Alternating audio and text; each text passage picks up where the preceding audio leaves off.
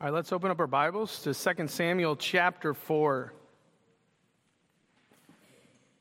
2 Samuel chapter 4, if you are visiting, we are currently going through the book of 2 Samuel, so you're still kind of early on in our series through 2 Samuel. We're at chapter 4 today. If you don't have a Bible, I would encourage you to pick one up over on the resource table so you can follow along with us. The journal Bibles that I was telling you about, some of you asked, we ran out of them. We have ordered them. They have not been received yet, so once we get them, we'll get those into your hands. But that is 2 Samuel chapter 4. We're going to read the whole chapter right now as we start our time. So this is God's holy word. When Ishbosheth, Saul's son, heard that Abner had died at Hebron, his courage failed and all Israel was dismayed. Now Saul's son had two men who were captains of raiding bands. The name of the one was Baanah, and the name of the other, Rechab, son of Rimmon, a man of Benjamin from Beeroth. For Beeroth also is counted part of Benjamin. The Beerothites led to Gittaim and have been sojourners there to this day. Jonathan, the son of Saul, had a son who was crippled in his feet. He was 5 years old when the news about Saul and Jonathan came from Jezreel, and his nurse took him up and fled, and as she fled in her haste, he fell and became lame, and his name was Mephibosheth. Now the sons of Rimmon, the Beerothite, Rechab and Baanah, set out, and about the heat of the day, they came to the house of Ishbosheth as he was taking his noonday rest. And they came into the midst of the house as to get wheat, and then they stabbed him in the stomach. Then Rechab and Baanah, his brother, escaped. When they came into the house, as he lay on his bed in his bedroom, they struck him and put him to death and beheaded him. They took his head and went by the way of the Arabah all night and brought the head of Ishbosheth to David at Hebron. And they said to the king, "Here is the head of Ishbosheth, the son of Saul, your enemy who sought your life. The Lord has avenged my lord the king this day on Saul and his offspring." But David answered Rechab and Baanah, his brother, the sons of Rimmon, the Beerothite, "As the Lord lives, who has redeemed my life out of every adversity. When one told me, 'Behold, Saul is dead,' and thought he was bringing good news, I seized him and killed him at Ziklag, which was the reward I gave him for his news. How much more, when wicked men have killed a righteous man in his own house on his bed, shall I not require his blood at your hand and destroy you from the earth?" And David commanded the young men, and they killed them, and cut off their hands and feet and hanged them beside the pool at Hebron. And they took the head of Ishbosheth and buried it in the tomb of Abner at Hebron. Let's pray and ask for God's blessing. Father, as we open up the pages of Scripture, as always, we need divine light. We pray, God, as we consider something that happened so long ago, that you would allow us to ultimately see Jesus in all this, that you would help us to see how this is relevant and significant to our life this day. We pray this in Jesus' name. Amen. Have you ever had to fill a job opening? Anybody ever had to do a job opening? You were part of the process of finding a replacement for maybe a past employee, maybe a current employee who is going to be going, or a current employee that did not know they were going. Either way, you were looking for a replacement. My best friend is currently going through that process with his church. He's a pastor. He's a lead pastor at his church, and they are bringing on a new position. They're going to bring on a worship / shepherding care, pastoral care pastor. So he's been going through the process, and it has been a slow process, to say the least. They have very clear parameters. One, he's going to be leading worship, so he needs to be able to sing, needs to be able to play some kind of an instrument. They also would like somebody with a little experience, an individual who's able to work well leading a team. And then lastly, because a major role besides Sunday mornings is he's going to be investing in and building into people's lives, so he needs to be able to shepherd. Well, they had a candidate. They thought he was a great candidate. This week that fizzled out. So now they're back on kind of the first steps of looking for the candidate. And I think when you're looking for somebody to fill a position, you want to find the right person, right? You want to find somebody who is qualified, someone who is equipped, someone who is going to be a good fit and thrive in the opening. You don't want to just put anybody in a position because it's open. And what we see today in 2 Samuel is there is a job opening. There is a position that is available, and it's the king of Israel. In the beginning, there's actually a king even in that position, but he's really not a king at all. And what we're going to see is the right person, the right candidate, as we've known for some time now, is on the scene. And we're going to start seeing him for who he is. And we're going to see a much better look at David as the one who is going to be sitting on the throne. And more importantly, this is a preview of somebody who's going to sit on the throne and that's going to be far more perfect. And that's King Jesus. So we're going to look at the need for a king today as we unpack chapter 4. If you want a preview of where we're going, we're going to begin by looking at a need for a king with courage. Right away, we're going to see in verse 1 that we have a king who allows circumstances to overwhelm him. And that's not what you want in a king. You want a king, whether it's sunny or storm clouds, a king that is able to lead with confidence and assurance. Secondly, we're going to look at a king with discernment. He's not easily duped. He's not tricked. As these guys come in and are trying to manipulate the situation to get his favor, David is not going to be had by anybody in that regard. We're going to then see a king with a testimony. He is one who tells others of what God has done. And then we'll wrap up our time with a king with justice, that he's going to rule with righteousness as his manner of leading. So let's get started as we pick up at verse 1 and we see a king with courage. It says, when Ishbosheth, Saul's son, heard that Abner had died at Hebron, his courage failed and all Israel was dismayed. So we see the daunting circumstances that now we're facing Ishbosheth. This is a crisis. I don't think for people in Israel, they got it. Maybe you and I, as we read, we don't think it's that big of a deal. Do you remember who Abner was last week? Abner was the military leader. He was the go-to guy. He was the right hand of Saul. So when Saul was killed, what Abner did is he took one of Saul's sons, Ishbosheth, and he elevated him. He replaced Saul in the position as king. But who was really the king? Who was the king? Abner. He was a puppeteer, and Ishbosheth was just a puppet, a paper king. On paper, he was the king, but he was really not the king. Abner was directing. Abner was the one leading. And what ends up happening here is Abner's gone. Ishbosheth becomes instantly a sitting duck. What's a sitting duck? Sitting duck is a term we use when somebody is very vulnerable, very unprotected. When you have a person in a political position, especially in a country, maybe a ruler of some kind, what do normal rulers usually have around them at all time, 24/7?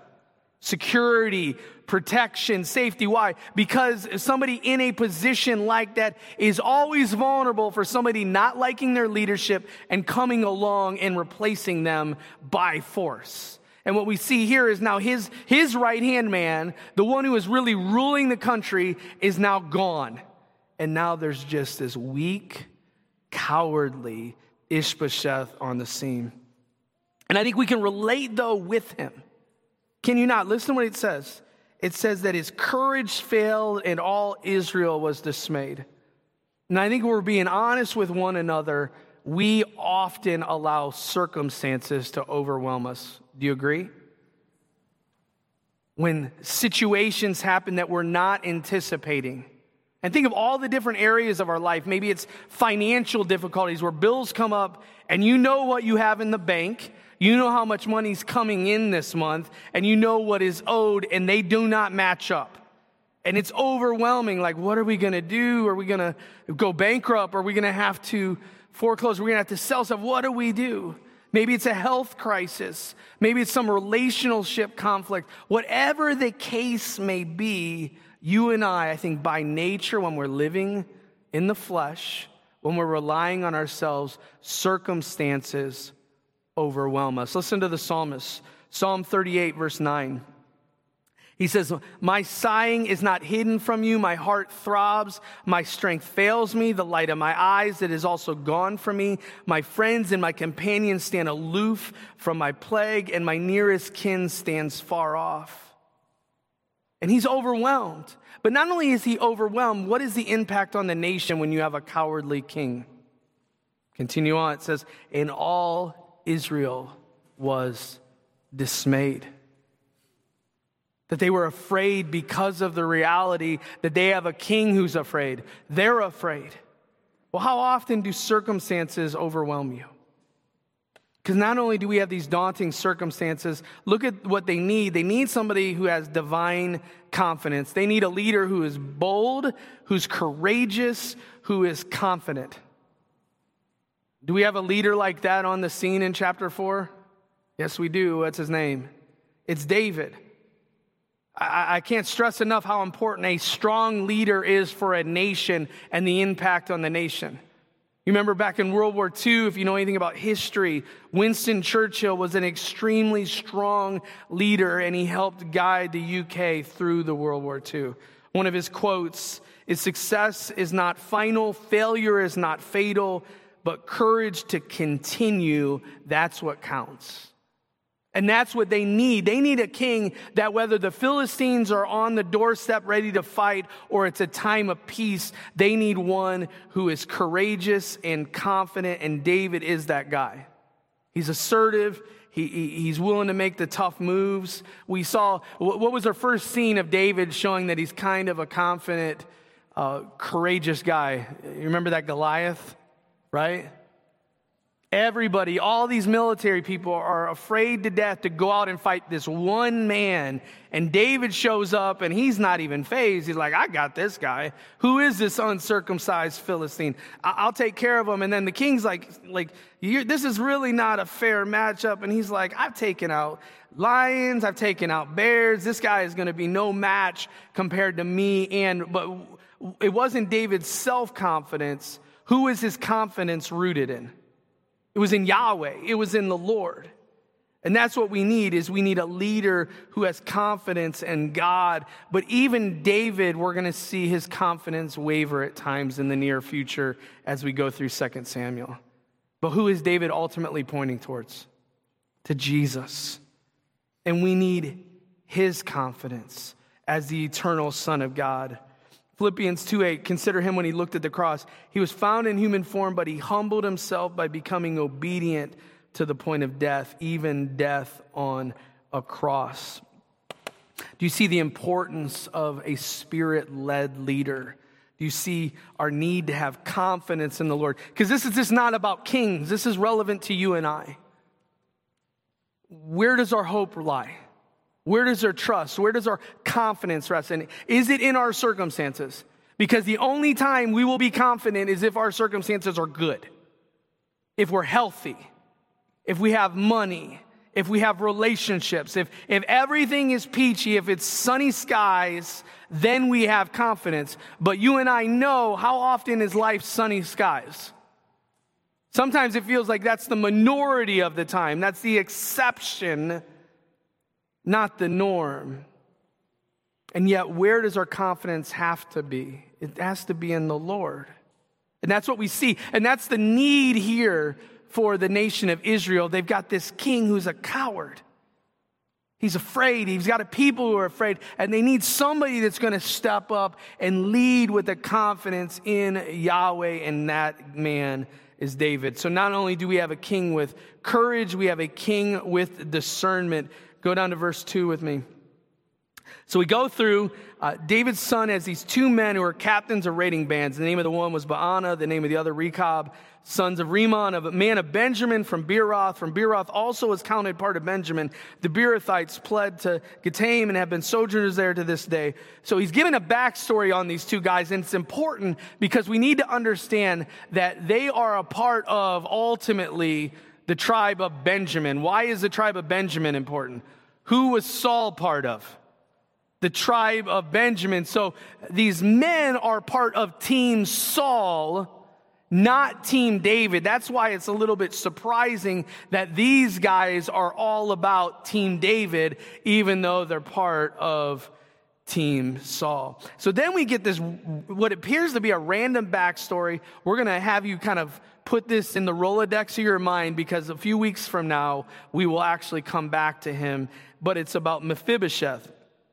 Jonathan, the son of Saul, had a son who was crippled in his feet. He was 5 years old when the news about Saul and Jonathan came from Jezreel, and his nurse took him up and fled. And as he fled in haste, he fell and became lame, and his name was Mephibosheth. Part of the reason I think is there is we're going to see it later. Also, he would have been a what? A likely heir if anything happened to Ishbosheth. So we need to be remembering that there is this person out there who is a rightful person for the throne. So when you get on to verse 5, so the sons of Rimmon, the Beerothite, Rechab, and Baanah, they set out, and about the heat of the day, they came to the house of Ishbosheth as he was taking his noonday rest. And they came into the midst of the house as it was to get wheat, and they stabbed him in the stomach. So this is the third person we've seen in 2 Samuel die from a stomach wound. For whatever reason, there's an emphasis on this. Joab's brother was killed that way. Abner was killed that way. And now Ishbosheth is killed that way. Then Rechab and Baanah, they escape. When they came in, they lay on his bed in his bedroom. They struck him and put him to death. They beheaded him. They took his head. And they went by the way of Arabah all night. And they brought the head of Ishbosheth to David at Hebron. And they said to the king, and then notice what they said. Here is the head of Ishbosheth, the son of Saul, your enemy, who sought your life. The Lord has avenged my lord, the king, this day on Saul and his offspring. Notice this is an attempt at God's will by man's way. They assassinate him. They don't kill him. They bring him. And we need to understand, once again, this is a power move. Why are these two men so bent on getting the king killed and then bringing his head to David? Why? Because they are looking out for themselves. It's the same thing. You remember the Amalekite? He finds Saul. He brings Saul's crown in his one arm thing. He brings it. He gives it and says, I just so happened to be on the field. I saw him. He was dying. I kind of mercy killed him because he asked me to. And I'm here. And, praise the Lord. You can be king now. It's that same kind of power moves. It's what you and I would commonly call like brown nosing, kissing up. Have you ever worked with somebody or maybe played in sports with somebody and that athlete or that employee would go out of their way to suck up to the boss, and maybe you're that person. A couple of you are like, well, that's me. But isn't it kind of annoying? Like they do research and then they say, hey, I have tickets to this game or this movie or this show. He's like, oh, I love that. I had no idea, even though they've been searching their social media to figure that out. And you're like, oh my goodness. Well, that's what they're doing. There is no good motives on why they're doing what they did. They're thinking, okay, we kill him. David will become king. They knew the buzz. They knew what was going to happen. And by them kind of escalating the process, speeding it up, they're going to be in a good position to be rewarded. I mean, that's their vision. They think they're going to get credit for what they did. It's the idea of seeking God's will by man's way. Remember in the book of Exodus, didn't Moses try that? So Moses was going to be the deliverer of the people of Israel. But do you remember what happened when he delivered the people of Israel on his own? He killed the Egyptian, Exodus 2:14, and they responded, who made you prince and judge over us? Do you mean to kill me as you killed the Egyptian? And then what does he do? He flees, he's in the wilderness, and then eventually he comes back. It's that idea. So I think we do need to look in the mirror. We need to evaluate how prone are you to try to force your agenda in life? How quick are you to even give credit where credit is not due? Because notice who they give credit to in this. They look at him and say, God did this. The Lord did this. And the reality is David's going to respond is not, the Lord allowed this to happen, but you know who did this? You did it. Don't give credit to God for your sin. Because at the end of the day, what we need is God's will, God's way. We need a king that is not easily deceived or tricked. Because they don't get the response that they're anticipating, as we're going to see. But they look at him and say, God did this. This is his handiwork, and you get to reap the harvest or reward. How naive are you? How naive are you? Who here has been duped at all by emails, maybe the scams? Has anybody here ever won a few $1 million from a prince over in a third world country? Anybody? We have a bunch of us. Good job. Yeah, I mean, it's fun when you get those emails and you're like, oh my goodness, like, why did they pick me? I'm so undeserving of these $3.2 million in euros or whatever. And I'm like, what's the exchange rate on that? And it's like, the only thing you have to do is this. Like, don't you want a king who knows the difference between truth and falsehood? Someone who has discernment, somebody who has wisdom. Because it would have been so easy for David to justify what happened, to rationalize. I mean, I'm never surprised at how Christians even can explain away poor decisions. I had a classmate in seminary, left his wife and 3 kids for a woman on staff at his church. And he said, God wants me to be happy. And his definition of happy is God wanted him to commit adultery and be with this woman instead of his wife and 3 kids. Friends, it would have been so easy for David to say, you know what, good. Dude's dead. Easy transition now to me as king. And David, though, he's discerning. Hasn't that happened multiple times with David? 1 Samuel 24, verse 4. Here's the day in which the Lord said to you, behold, I will give your enemy into your hand. And what did David not do? He did not take his enemy into his hand. Because he wanted God's will, God's way. Isn't that what Jesus was like in the garden? Not my will, but your will be done. Would there have been an easier way than going to the cross for Jesus? But it wasn't about easy, it was about the right way. It was about God's way. Hebrews 12:2, he endured the cross, despising the shame, and is seated at the right hand of the throne of God. So let's be vulnerable with one another. Do you rationalize your sin? Do you explain away situations? Is your end goal God's will, God's way? Because that should be our target, every one of us here today. That, man, I really want God's will to be done, and sometimes God's will is not what you and I want. And there needs to be a humility there, a willingness to say, okay, God, you know what's best. Think of all the no's in your life via prayer, via dreams, aspirations, where it did not happen. But as you look back, you can see that God was in it. So we have a king with courage, we have a king with discernment, but we also have a king with a testimony. Go to verse 9 with me. Listen to his response to Rechab and Baanah, his brother, the sons of Rimmon the Beerothite. As the Lord lives, who has redeemed my life out of every adversity. Listen to that testimony. As the Lord lives. Is the Lord alive? Do we have a living, active God? Amen? So he says, as that reality, which is reality, the Lord has done what? He has redeemed my life out of every adversity. Think of all the adversity we've seen David go through so far. How many years roughly has he been on the run from Saul? Decade. Over 10 years. And God has continued to protect and continued to provide. This is such a contrast to Ishbosheth. What was Ishbosheth's response when he saw that Abner was dead? Fear, coward, dismay, the people of Israel. And then you've got him here. He's saying, I trust, I know because my God provides. And notice what it says, every adversity. Where's the exceptions in that statement? I mean, let's be honest. Most things in life, we don't have 100% confidence, right? I mean, most students don't get 100 every time they take a test.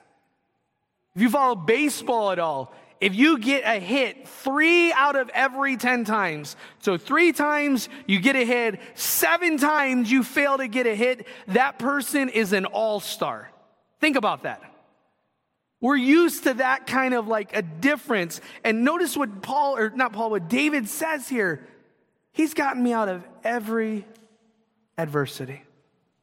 That there is not a situation that has happened in my life that God has not ultimately gotten me through to the other side. Listen to what Paul declared to the Corinthians. I've had far more imprisonments. I've had countless beatings. I've been near death. 5 times I've received the hands of the Jews, the 40 lashes less 1. 3 times I was beaten with rods. Once I was stoned. 3 times I was shipwrecked. A night and day I was adrift at sea on frequent journeys and dangers here and dangers there. All this adversity. And what does he say ultimately? My God is sufficient. His grace is sufficient. My God is with me. That God kept delivering him. He kept redeeming him. And not only did God do this, what does he do right here in this moment? He testifies to it. And I think one of the things that we need to be are people who testify to what God has done. Like I should be able, we're not going to, so don't panic. I should be able to go around this room and we could talk for days to be able to look back at all of the things that you have went through in life and how God has gotten you through them. I mean, it brings tears to my eyes when I look at all the adversity I've went through. And not because there's something unique about me, unique about my life, but because as a follower of Christ, like you guys are professing, I can just look and see what God has done. And he has been so faithful. And if he's been faithful to me and he's been faithful to you, what is he going to do down the road? He's going to be faithful. And like that's what Ishbosheth, he doesn't see it. Israel doesn't see it, but David sees it. David knows. David lived it. David has the t-shirt. He realizes what God has done in his life because it's not just his testimony, it's his trust. It's the one he trusts in. It's the one in which his strength rested. I mean, I would argue that is the secret of David's success as a king for a while. Was he trusted in the Lord. That's where his strength was. I mean, sometimes we wonder, like, what's the secret? What's the secret? Have you ever had, maybe you went to a restaurant or somebody makes a recipe and there's like, all right, my mom makes this. I've been to other people's moms, but man, yours tastes better. What's that secret ingredient? And usually people are very, very cautious about sharing the secret recipe. Well, it's love or whatever it is. And they're like, well, like, where'd you buy the love? Was it at Kroger? Did you get what part of the store? Because like, it doesn't taste, I think my mom loves me, but like her spaghetti doesn't taste like that. His secret, I'm telling you, and this is where we really see David is a man after God's own heart. Because he trusts in the Lord. Psalm 130, verse 7, O Israel, hope in the Lord, for with the Lord there is steadfast love, and with him is plentiful redemption. He will redeem Israel from all his iniquities. And even David, though, is he the perfect example of trust? No. You know who the perfect example of trust is? It's Jesus. He's the quintessential king. Not my will, but yours be done. Always about the Father's will. Always about doing what the Father wanted. Trust in him. And he's the one where our redemption rests. Are you trusting in the Lord today? Do you have confidence? Whatever's going on in your life right now, circumstance-wise. Whatever your current lot in life, can you say what David says right here? As the Lord lives, who has redeemed my life out of every adversity. Friends, that is the comfort for every single follower of Jesus Christ. That God, now does that mean his getting you out of every adversity means he removes you from the adversity? Not often. A lot of times he gets you through the adversity. There's even the possibility that he might take you in the adversity, but guess what? Then you're in the presence of Almighty God for all eternity. So that's the kind of king we have. We start seeing with David, he has courage, he has discernment, he has a testimony. And then the last thing we see is we have a king with justice. We have a king with justice. He goes on to verse 10. It says, when one told me, behold, Saul is dead, and thought he was bringing good news, I seized him and killed him at Ziklag, which was the reward I gave him for his news. How much more when wicked men have killed a righteous man in his own house, on his bed, shall I not now require his blood at your hand and destroy you from the earth? And David commanded his young men, and they killed them, and they cut off their hands and feet and hanged them beside the pool at Hebron. And they took the head of Ishbosheth and buried it in the tomb of Abner at Hebron. Notice what David is in this moment. And like I said, we saw him last week. He was kind of wishy-washy. Do you remember? Joab handles things pretty aggressively, to say the least. And the only thing David does is he's kind of distances himself from Joab. Even though Joab is his right-hand man, David is authoritative over him. David does his part to kind of step away. But now we see David with some resolve. We see David willing to step up because he's a king. Remember the problem of what was going on in Israel prior to Saul. Judges chapter 21, verse 25. Listen to what it says. It says, in those days there was no king in Israel. Everyone did what was right in their own eyes. And we saw the anarchy and the lawlessness amongst God's people. And we're seeing that even again now without a king. They kill the king. In Israel, it's still kind of lawless. These two brothers are doing whatever they want, but they do not get what they thought they would get. I remember, I think it was on April Fool's. I've seen this a couple of times where like local police stations will have like a giveaway. Like if you have an outstanding warrant, we'll wipe it clean kind of deal. And you can get a trip to Hawaii. I've seen different variations of that. And these criminals, guess what they do? They show up at the police station like, sweet, this is great. And guess what ends up happening? They're going there thinking they're getting a reward. They're getting a celebration. They might be going on vacation, and they are getting a vacation, but not where they were hoping for. Definitely not along the coast. No, they're going to jail. And that's it. They go there. I mean, you can only look at the surprise on their face. Listen to what he says. Hey, similar thing happened before, and they told me that Saul was dead, and you would expect me to be like, yay, Saul's dead. Guess what I did? I had him killed. You guys assassinated Saul's son in his bed. You killed him, you beheaded him, and then you brought him to me, and you think I'm going to celebrate? And what does he do? He kills them. He has them killed. And you see, that was David's job as king, not killing people, but to be judged, to be an instrument of justice. 1 Samuel 10:1 says this. It says, has not the Lord anointed you to be prince over his people Israel? That was Saul. It says, and you shall reign over the people of the Lord, and you shall save them from the hand of their enemies. So that's what a king does. He protects his people, and he acts in justice, and he rules, and he reigns. And we see David. David is not even official king of Israel yet. We'll see that in the coming weeks. But in that moment, he acts as a righteous judge, and he deals with the problem.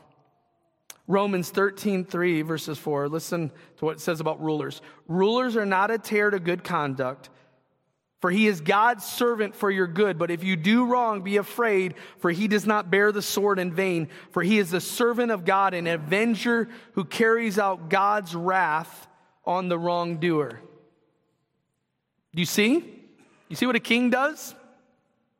He uses them as an example. So he not only kills them, it's pretty barbaric, right? Are you reading this? Hands off, feet off, hung out. Kind of gross, right? But what is David saying by that is that you've got a king here, and he's not going to be taken lightly. And this is not the time anymore where everyone does what is right in their own eyes. You do what's right in your own eyes. This is the consequences. Because he's got a just king. They deserve what happens to them. And I think there's a part of us, you and I, deep down, and I think God has created us with this, is a longing for justice.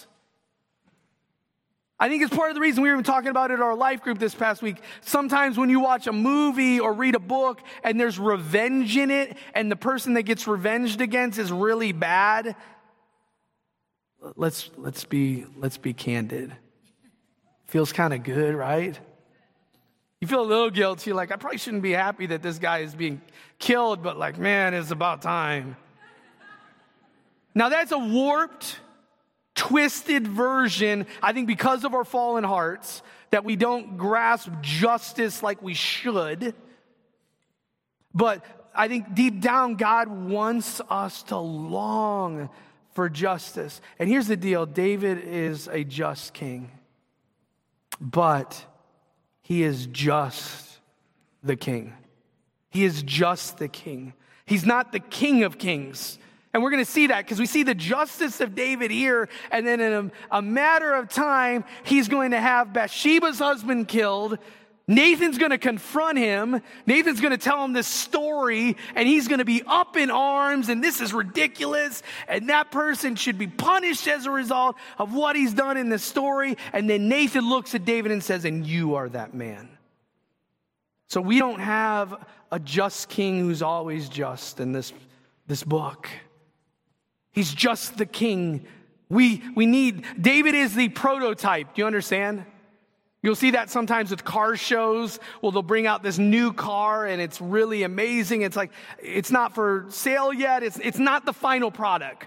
We've been working on it. This is a model of what potentially will it be looking like.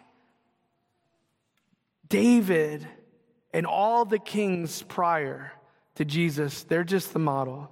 They're just the prototype, and some of the prototypes are really bad. Some of them are pretty good. But what we're looking for, what we're longing for, is the final product. And that's going to be Jesus. Isaiah 9, verses 6 to 7, on the throne of David and over his kingdom, to establish it and to uphold it with justice and with righteousness from this time forth and forevermore. Well, do you long for that king to return?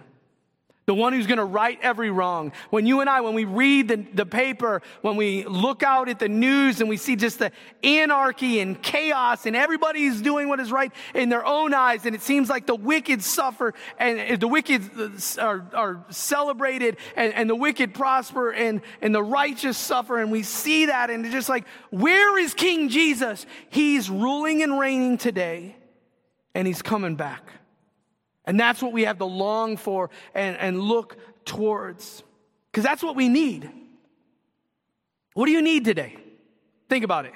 What do you need? What are some of your needs today? You need oxygen, right? Everybody needs to breathe. Who here needs food? Who here is thinking about food right now? I know. Sometimes I see guys like, I even see every now and then the whisper like, where are we going after for lunch? While I'm preaching, I'm like, come on. Because then when you do that, I'm thinking about it. And I'm like, I've yet to do it in the sermon. Like, Abby, where are we going after? Do we have stuff at home? Think of all the things we need in life. We need relationships. We need loved. We need cared for. Sometimes we think we need things. Maybe you need a homecoming dress. This is relevant to our house. What do we need? We saw it in the passage today. What do they need? More than anything right now in this passage. They need a king. They need a good king. They need the right king. They need one who's going to sit on the throne as they should sit on the throne. They need somebody with courage. They need a king with discernment. They need a king who testifies and trusts in God. And ultimately, they need a king who is just. And David is that king for a season, but he's not the ultimate king. And friends, you and I, we need the same thing that the Israelites need. We need a better king. We need Jesus. We need him, and we have him as followers of Christ. And he's here, and he's with us, and he's ruling and reigning. And anything happening in your life right now, whether it's a mountaintop experience right now or a valley, he's ruling and reigning, and he's one day returning. Listen to what Revelation 17:4 declares. For they will make war on the Lamb, and the Lamb will conquer them. For he is the Lord of lords and King of kings, and those with him are called and chosen and faithful. That's our King, Lord of lords, King of kings. I think in the words of John in the book of Revelation, come quickly, Lord Jesus. Come quickly. Let's pray. Father, we come before you and we acknowledge our need of King Jesus. how easily this world distracts us, how easily this world causes dismay and fear. When circumstances catch us off guard that we're not anticipating and not prepared for, we can feel as though you have somehow fallen asleep by the wheel, that you somehow are no longer sitting on your throne, and that is not even close to the truth. That you know the number of hairs on our head, you know our circumstances before they come to pass, and you are ruling and reigning, but ultimately you are doing it for our good and your glory.